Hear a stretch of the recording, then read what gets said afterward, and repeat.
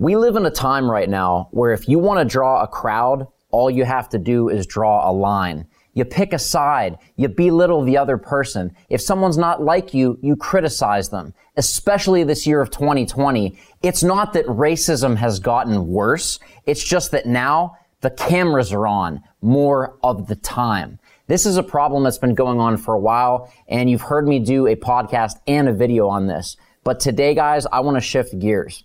You hear me talk a lot about branding, and this is one of the most important brands that you'll ever learn and probably that I'll have on my content show, and that is the brand of love and forgiveness, specifically how it has to do with racial injustice.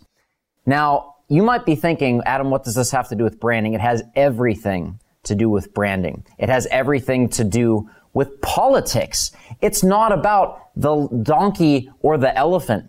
It's about the lamb. It's about staying in the middle and not picking sides, because when you stay in the middle, guess what? You have love for both. It's not easy because you're going to be torn from wanting to love on both sides, from getting criticized and ridiculed from both sides at the same time. But guess what? That is where the radical gap lies.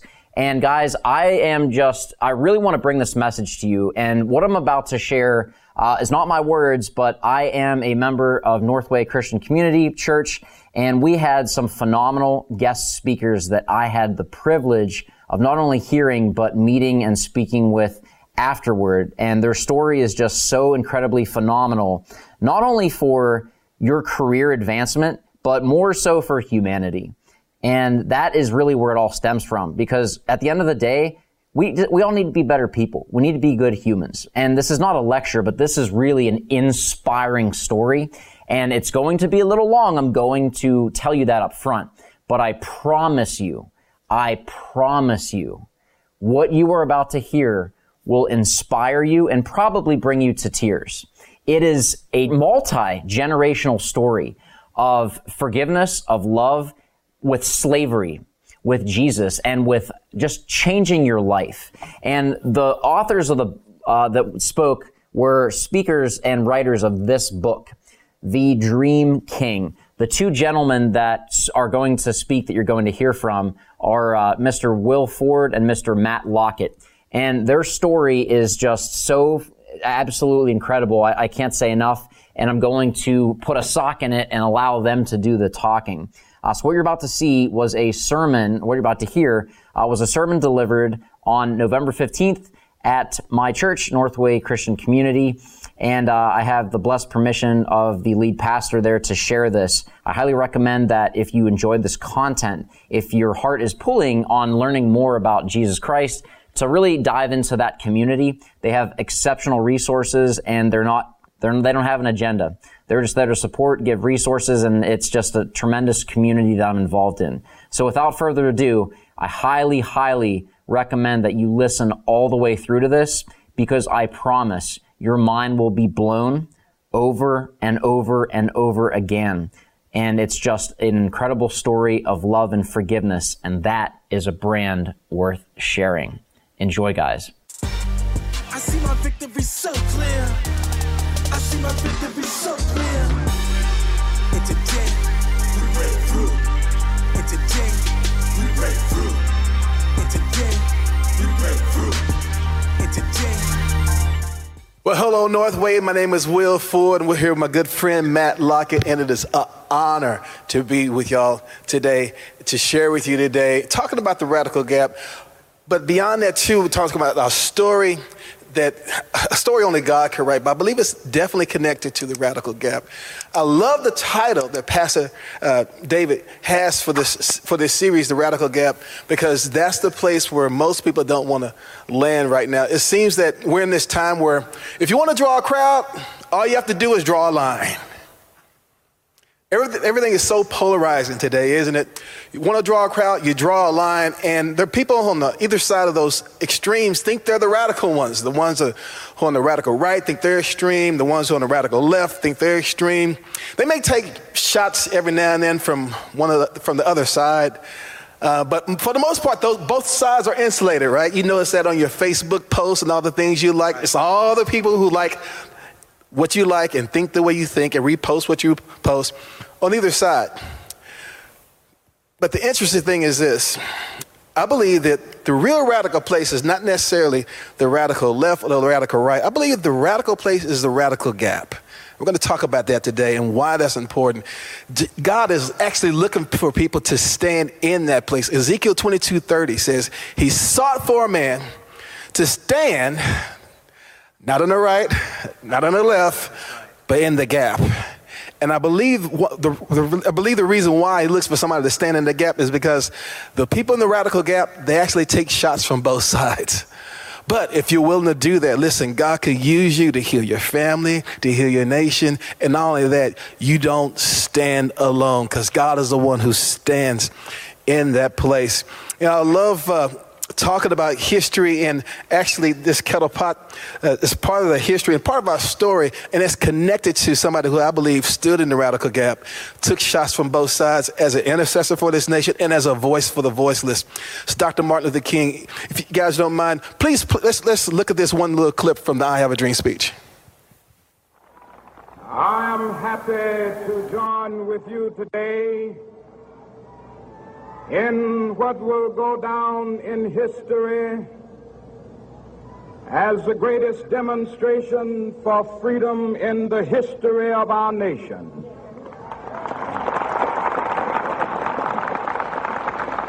I have a dream that one day on the red hills of Georgia, the sons of former slaves and the sons of former slave owners will be able to sit down together at the table of brotherhood. I have a dream. It's a powerful, powerful speech, right? I love that speech because I'm one of those sons of former slaves. And this kettle pot that you see on stage right here with us, this comes from the slaves in my family. It's been passed down for about 8 generations. It was used by the slaves in my family. They used it for cooking. They used it for washing clothes, but secretly they used it for prayer.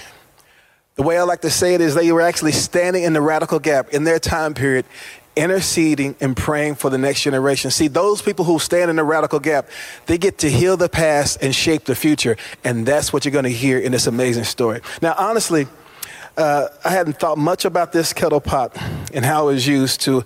I heard somebody talk about a concept of prayer where they were talking about how when we agree in prayer with all the things that God has started before us, all of the other spiritual promises that he made to the previous generation. And he helped me understand Hebrews 11:39 and 40 in a whole new way, which says, all these by faith, talking about the great heroes of faith, they were approved for their faith, but they did not receive what was promised. So that apart from us, they wouldn't be made perfect without us. In other words, there's this whole company of people looking over the balcony of heaven saying, hey, y'all, don't mess this thing up. God started something in us that he wants to complete exponentially through you. Jesus said it best when he said, what greater works than these are you going to do because I'm going to the Father. When I thought about that, I remember this kettle pot and how it was used. Like I said, it was used by the slaves in my family. They used it for cooking, but they secretly used it for prayer because they were owned by a slave master who would beat them for any reason, and praying was one of them. Back then, they wanted slaves to be Christians because they knew that Christian slaves made better workers, but they would pervert the gospel and say, slaves, be obedient to your masters if you want to go to heaven. Now, we know we're saved by grace through faith, not of works. It's a gift of God so that no one should boast. But it was easy to teach slaves that back then because it was against the law for slaves to read and write. It was also against the law for anybody to teach them how to read and write. And the irony is that while they wanted them to be Christians, they didn't want them to pray because they felt like if they prayed, it would foster hope. If they got hopeful, they felt like they would try to run away. And they would literally be beaten if they were caught praying. Give an example of how cruel slavery was on this plantation. We had the story passed down in our family about a great uncle who was literally beat to death just for going fishing without asking. So that's how cruel slavery was in that plantation. If they were caught praying, they would be beaten as well. But listen, the folks who passed down this kettle pot in my family, they were Christians, and they decided to pray anyway.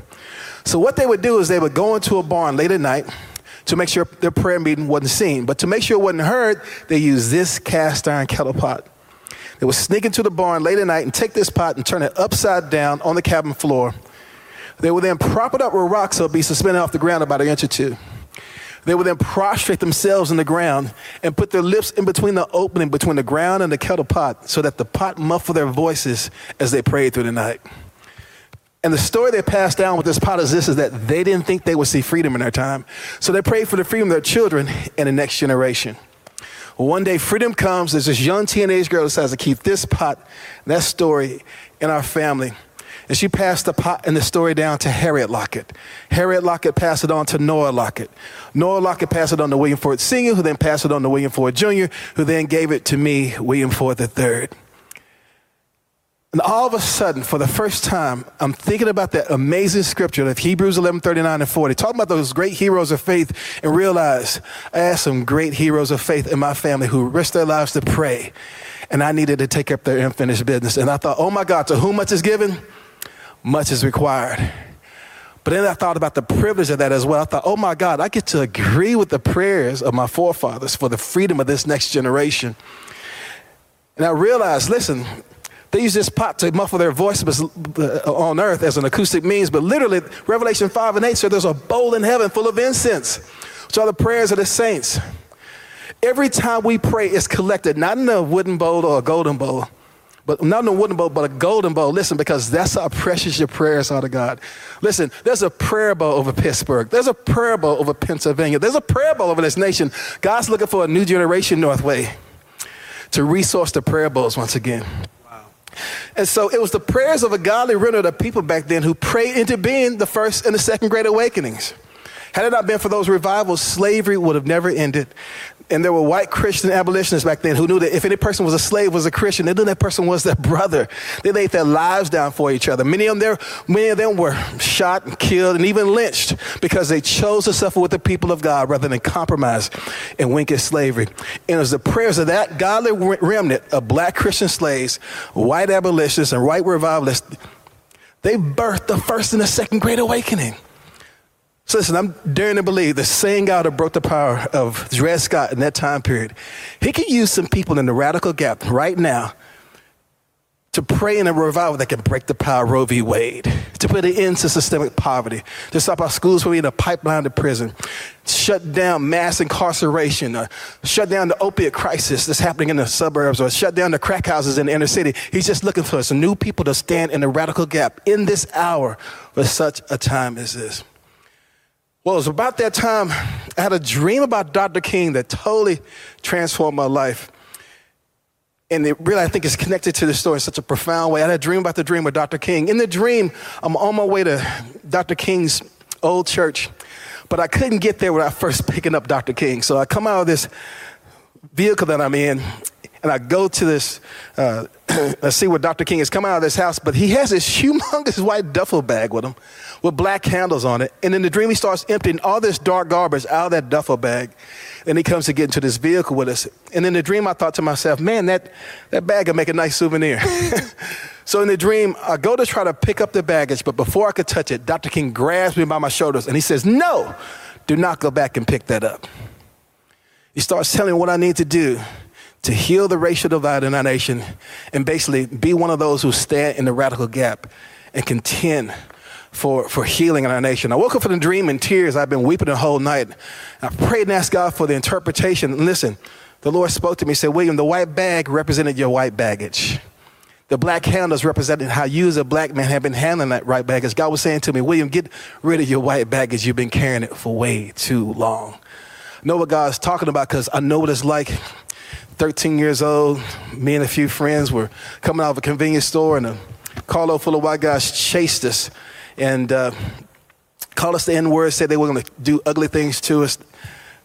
It probably just joyriding, but listen, they chased us for almost 2 hours. We were terrified. I know what it's like later on in my 30s, get my first nice house in the suburbs and have the same police officer for the first 3 months pull me over for just driving while black every week. I know what that feels like. But you know what I've done?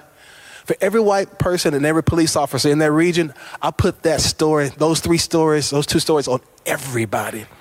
It's what we do right now. We prejudge each other by putting other stereotypes on each other. It's the devil's diabolical plot. It's Revelation 12 where it says the devil is the accuser of the brethren. The word accuser is a powerful Greek word. It comes from the word kategoros. It's where we get the word category. So the diabolical plot of the enemy is to get us to categorize or stereotype each other so that before we can have one good conversation with each other, We put some bad narrative, some bad storyline on each other. God was saying to me, William, get rid of your unforgiveness, get rid of your bitterness, get rid of your resentment, get rid of your white baggage so you can get into a new vehicle that can bring revival and justice for everybody. And I think the question God has for all of us is this: what color is your baggage? Listen, whatever it is, get rid of it, church, because we need each other, because only a united church is going to heal a divided nation. Well, it was around that time that I decided to go with my friend Lou Engle and go to this prayer gathering in Washington, D.C. And there was a prayer meeting there, January 17, 2005. And that's where I met somebody else who was coming to stand in the gap for the nation. I want to introduce to you my good friend, Matt Lockett. Matt, come share. Thank you, Will. What an honor it is to be with you all here. Welcome to our story, Northway. We're really excited to be able to share this story with you.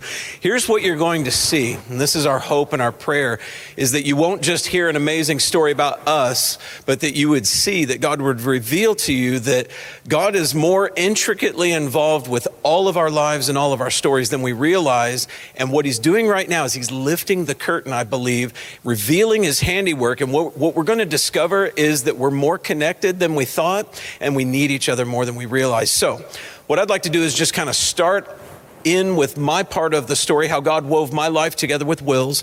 And I'm going to start right where he left off. It was Martin Luther King Day, 2005, which was January 17th. But I'm actually going to back up a little bit. It was 1 year to the day prior to that something really tragic happened when my dad passed away unexpectedly. And so when that happens, your life gets kind of thrown for a tailspin. You know, you've been receiving from mom and dad your whole life, and suddenly now they're gone. And the steward of the storyline of your life now passes to you, where you've always heard the stories. Now you have to make some hard decisions going forward because you are now the teller of the story. And so during that time, one of the things that became very important to me was to discover where the Lockett family came from. See, in my dad's family, they couldn't get past their grandfather. There had been a loss of the records, but most importantly, there had just been a loss of the story. Somebody just stopped telling the story. And so my dad was one of 16 siblings. Listen, I've got a massive family that has looked into these matters, and no one had ever been able to discover anything about our story. So I was a little presumptuous at that time. I decided I'm going to get the breakthrough on this. So I started researching, and I hit all the same roadblocks that everyone else had ever hit. And so I was finishing that year more frustrated than I had started it. And so it was during that time that I had a dream. Now, let me just hit a timeout for a second. Will talked about dreams. I'm going to talk about dreams. We're talking about not the kind of dreams where you have a vision for the future, maybe sort of like a daydream about a better world. I'm talking about where you go to sleep at night and you have a dream while you're asleep and you feel like the God of the universe is kind of speaking your language and pizza doesn't get all the credit. That's the kind of dream I'm talking about. So, had a dream. I'm not going to go into that dream right now. We don't have time. But in this dream, God began to speak to me about how he was going to shift the culture of the nation, how he was going to end injustice, and how he was going to do it through day and night prayer. Now, this was an interesting dream for me because, number one, didn't know anything about prayer. I've been a Christian most of my life, but just to be honest, you know, you find out if somebody asks you to lead a prayer meeting, you find out in about 5 minutes you don't really know enough about prayer. So, saw some interesting things about prayer in the dream. Number two, I didn't really have a pursuit in my life to end injustice. And maybe you can relate to that, you know, you've heard about it, you would love to be a part of it, but it's really just not your thing and you're content to let other people worry about this stuff. That was me. Number three, there was a man in my dream named Lou Engle, the same man that Will mentioned just a moment ago. What's interesting is I didn't know Lou Engle, but I met him first in my dream. And so this dream set me on a pursuit where I found out there was a real guy named Lou Engle. He was really doing this thing with prayer in America. And so I decided to reach out to him. I actually got on the phone with somebody who worked with him and I said, hey, I don't know you and you don't know me, but I had a dream. And he was like, really? What was your dream? He took me seriously, which I wasn't expecting. So I told him my dream and he said, this is very interesting. You've just dreamt exactly what God is sending us to do. We're going to Washington, D.C., and we're going to pray on these matters, the very thing that I had dreamt about. And so, you know, I'm intrigued now at this point. I know this dream's got a hold of me. God had a hold of me through this dream. And so he said this to me on the phone call. He said, you know, we're going to do a prayer meeting on the steps of the Lincoln Memorial on Martin Luther King Day. in January. Maybe you should come to it. God might have something for you there. And man, guys, this was just weird for me. Like, God, you really want me to take time off work and go across the country to go to a prayer meeting in the middle of winter? But God had a hold of me. So I went. So I actually have a photo I want to show you of that prayer meeting. I love showing this picture. If you could go ahead and put that up. That's the prayer meeting I'm describing here. So that's the Lincoln Memorial you see in the background. So not a huge gathering, but there was a few hundred people there. You might recognize Lou Engle if you know who that is on the right third of the screen. But if you look on the left third, you see that blue sleeve extending out. If you could follow it all the way out to those fingertips, that's Will Ford right there. The first place that Will Ford and I ever came together was right there on the steps of the Lincoln Memorial. That's right where Dr. King gave the I Have a Dream speech that you saw earlier. Now, isn't that interesting that Will was there because of a dream, and I was there because of a dream, and we meet on the spot where Dr. King said, I have a dream. We'll come back to that in just a minute. But I was there, and then we prayed all day, and then that evening there was a guest speaker at a nearby church, and it was Will Ford. And he brought out this kettle, and he told the history of his family in slavery and how they prayed. And I was so provoked by this because I've been looking and researching in my family history, and I could find nothing. And I'm listening to this man talk about this rich spiritual heritage of his family. And so I was really grieved over that, but also because it was 1 year to the day since my dad had passed away. And so that's when Will shared this part of the story where he said that this locket was handed down, or this kettle was handed down to Harriet Lockett, who gave it to Nora Lockett, to Will Ford Sr., to Will Ford Jr., to Will Ford III, the man on the stage. And so I'm in sort of like a Moses moment at the burning bush where I'm hearing my name called and really provoked by that. So I went up and began to compare notes with Will after the service. And he asked how we spelled our name, which was with 2 T's. His Locketts had spelled it with 1. My Locketts, as best we knew, were in Kentucky, where my dad was from, but his Locketts were down in Louisiana. So we just thought it was this amazing coincidence. But it was enough that it connected us in a friendship that has now endured for over 16 years. We've just been running and doing life together and praying for revival in America and contending against injustice. And so that friendship has developed. It's been very rich, and it's developed over the years. Now, let's fast forward a little bit. A few years later, I was in a relationship with Lou Engle, and he was going to do a prayer gathering in the state of Virginia. And he said, if we're going to pray in Virginia, we first have to go pray at this historic site called Appomattox Courthouse. That's actually the place where the American Civil War ended. So a very pivotal, significant moment in our nation's history, sort of the culmination and the end of more bloodshed than we've ever experienced. And we went to pray there. And as we were leaving, we went into a little visitor center. And Lou and I stepped up to the bookcase standing side by side, and he grabbed the first book off the shelf that caught his eye. It was this book right here. And he opened it to a random page. And I want to show you the page he turned to, if you could put up that next image. It's called The Last Shot, The Battle of Lockett's Farm. Now, would you agree that that seems a little significant, that after years of praying that I would be in another Moses burning bush moment seeing my name called? It was the Battle of Lockett's Farm. What I found out is that was the last battle of the American Civil War. Lee fought the last battle in the front yard of a family named Lockett. Well, it was right about that time that my brother actually got breakthrough on our family genealogy, and he called and said, I got us all the way back to the year 1645. We came in through the state of Virginia. And I said, man, Virginia, have I got a Virginia story for you? And I started to tell him about the end of the Civil War. And he said, wait a minute, that's not that place. And he began to describe its location.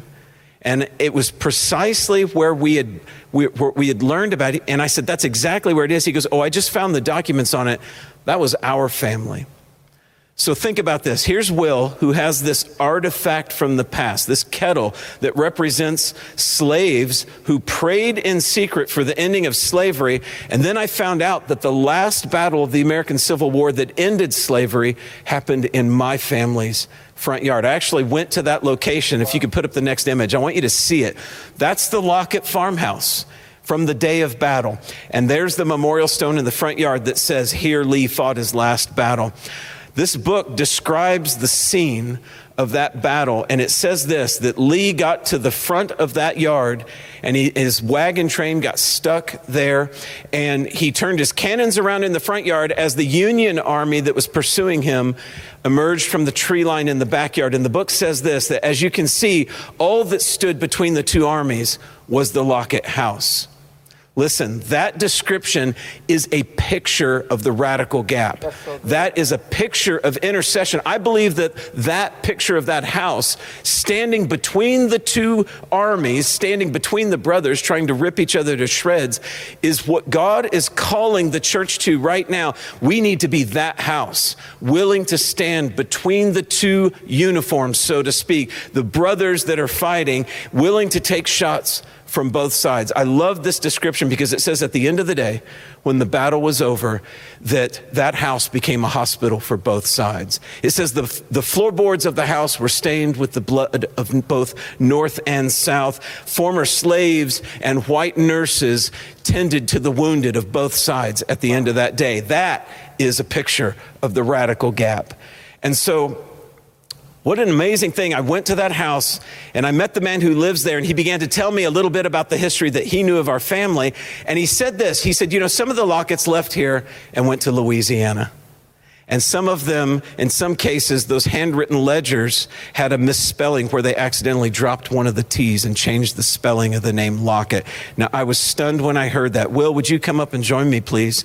And let's share what we discovered after that. So Matt flies from D.C. to Dallas, and we just honestly just kind of talked and prayed and cried for a while and just compared notes from history. So he shared with me about this house there in Virginia where his family, the Locketts, were. Well, in my genealogical research that I had from 2002, we found a man named Isaac Lockett who was believed to be my oldest known relative on my father's side of the family, where this kettle comes from. He's there in Lake Providence, Louisiana in 1870. He's 90 years old. And in that census, he said he was originally from Virginia. So you know how slaves were usually sold off to family members or whatever, or aired off to other family members or whatever. And slaves also black people always took on the last name of the people who owned them. So my grandfather was actually born Lawrence Lockett, but his grandparents who raised him didn't want him to have a slave last name. So he changed his last name to Ford and gave him the first name of another family friend. So that's how he became William Lawrence Ford. This led to another year and a half of research, and here's what we learned from the empirical evidence that we had. It was Matt's family who owned my family, where this kettle pot comes from. So think about it. Here's my family praying for the ending of slavery. Then all the way up at the farmhouse of the people who used to own them, slavery comes to the end in their front yard. But then, because he's the God of the past and the future, he weaves two other people into that same storyline, Matt Lockett and I, so we can war against injustice in our day and cry for awakening in our time, because he's the God who loves to heal history. Isn't that amazing? Because some people sought to stand in the radical gap. Yeah. And so I want you to really fully understand what we're talking about right here. It wasn't this story that connected Will and I. I believe if we had found this out the first night that we met, you know what would have happened? We would have probably smiled and shaken hands, and we'd have thought, that's interesting. And then we would have socially distanced. Had a nice little socially distant relationship. Probably for the rest of our lives. I would have quarantined myself away from you. Exactly, yes. But God did this amazing thing where we didn't find any of this out until we had been praying together for almost a decade. We'd just been doing life together, learning how to love each other well. I kind of think that's how this is supposed to work, folks. Yep. And, after 10 years, it's like he says, okay, I think I can trust you guys with this now. And he lifts the curtain. He says, let me show you what I've been working on for a while. And he takes us all the way back and reveals this amazing history. But then he leaves us there, didn't he? He left us there for about a year and a half. Yeah.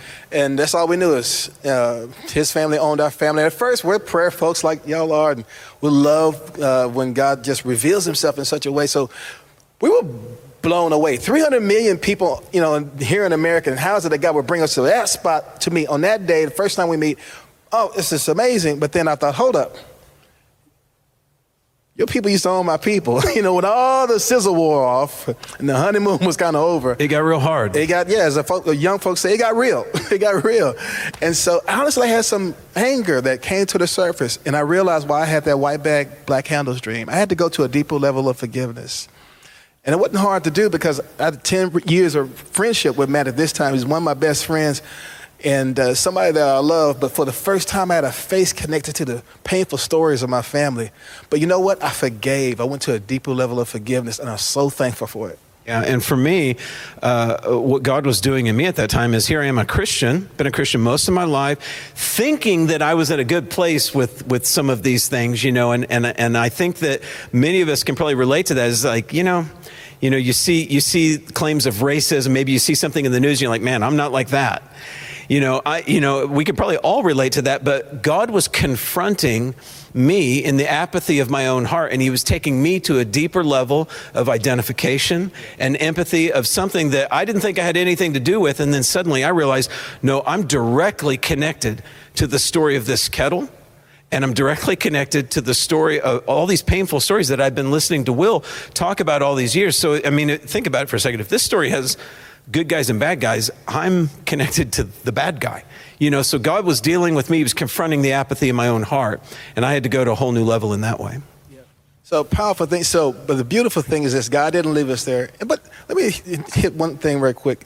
There are two sides right now on the radical left and the quote unquote radical right or whatever. One side wants to withhold forgiveness.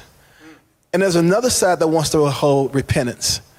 And they're thinking, if we keep holding on and holding off, we're going to win. And what Matt and I are saying is this. First one to love wins. First one to forgive wins. First one to repent wins. That's what happens when you stand in the radical gap. You get to be that one that releases the kingdom of God into the midst of the places that needs healing right now in our nation, especially with this issue. But the beautiful thing is God didn't leave it there. Go ahead. Yeah, and I think that's a beautiful point that you're adding there, because it's like maybe you don't think that you're the problem, but I love how you just said that the first one to love, well, I got it from you, wins. But you know what I mean? The point is this, is that we got to get out of this turf war mindset in America where we just keep defending our position. I believe that the power and the potential of the church right now is to reintroduce everyone to the power of repentance and forgiveness. We have no idea what that could release in terms of in terms of just a revival. Really, what we're talking about is revival in the nation.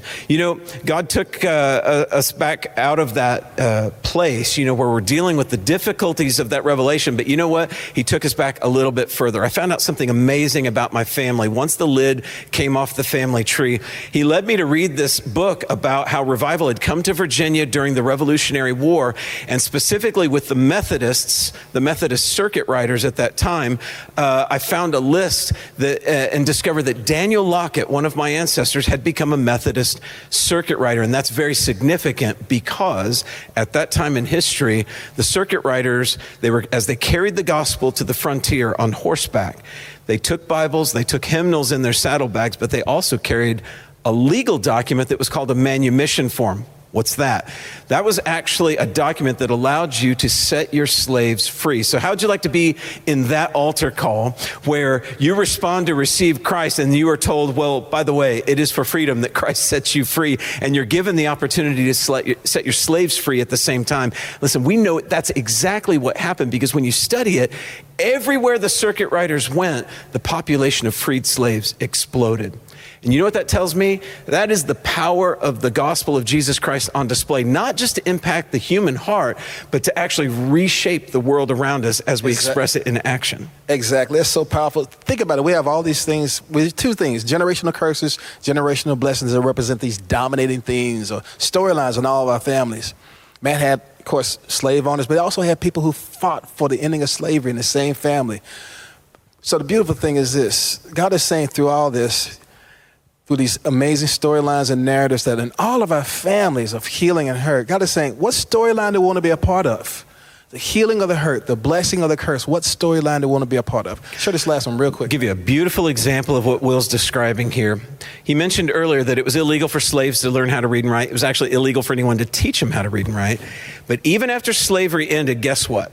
It wasn't very popular still. And so 1867, 2 years after the war, there's a mother, former slave, trying to teach her young son how to read and write right there in that Lockett Homestead area.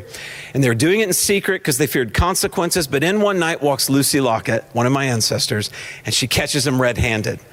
And in that moment, I have to look at it this way. Lucy chose a different storyline. Instead of repeating the mistakes of the past, she looks at the mother and says, no, what you've chosen to do is very wise.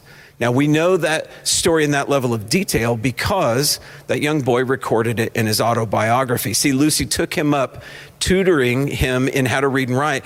That little boy was Robert Russ Emoton. He went on to become president of Tuskegee Institute. He replaced Booker T. Washington. He was an educational advisor to legislators and presidents. And if you could put up the last image, please. In 1922, he gave the dedication speech of the Lincoln Memorial. Wow. Where 41 years later, Dr. King would stand on that very spot and declare, I have a dream. And 41 years after the speech, Will and I would meet on that exact same spot. So isn't that fascinating? So think about it. This happened to two men who were led by dreams to the very place where Dr. King said in his I Have a Dream speech, I have a dream that one day the sons of former slaves and the sons of former slave owners will be able to sit down together at the table of brotherhood. So think about it, guys. Maybe the dream speech wasn't poetry. Maybe it was prophecy. Maybe there's this dream king called the King of Kings, and his father's going to answer his prayer when he says, Father, I pray that they will be one so that your glory could come, so that the world would believe. Maybe God hadn't forgotten about the prayers of the people in the Radical Gap from years ago. Yeah. You know, I told you about how in my family I had a great uncle who was beat to death simply for going fishing without asking, strapped to a tree and beaten. Matt told you a story about the house that was there and took shots from both sides, but later became healing, a place of healing for both sides. Mm-hmm. Listen, that happened unwillingly for both of our families, but willingly, Jesus Christ willingly gave his back to be beaten for us all and taking shots from every side. But listen, by his stripes, he's healing history. And by his blood, he is uniting us. And he still lives to stand in the Radical Gap, to ever live to make intercession for us. And we get to partner with him in that place of prayer, in that place of action. So that's what this series is all about. You taking your place in the Radical Gap. And if you stay there, yeah, you may take shots, but you don't stand alone. And you get to shape history through your prayer life and through walking with God. Father, I just pray right now for everyone here at Northway. Lord, anyone else who might be watching this web stream, Lord, we pray right now that you would connect us with your unfinished business from the past. Lord, you will start something in one generation, fully intending to fulfill it later in a later generation.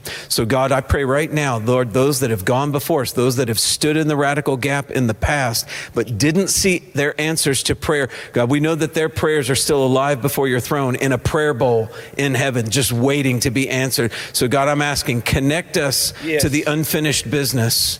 And God, we ask, make us the answer to their prayers in Jesus' name. In Jesus' name. Amen. God bless you guys. I see my victory so clear. I see my victory so clear. And today, we break through.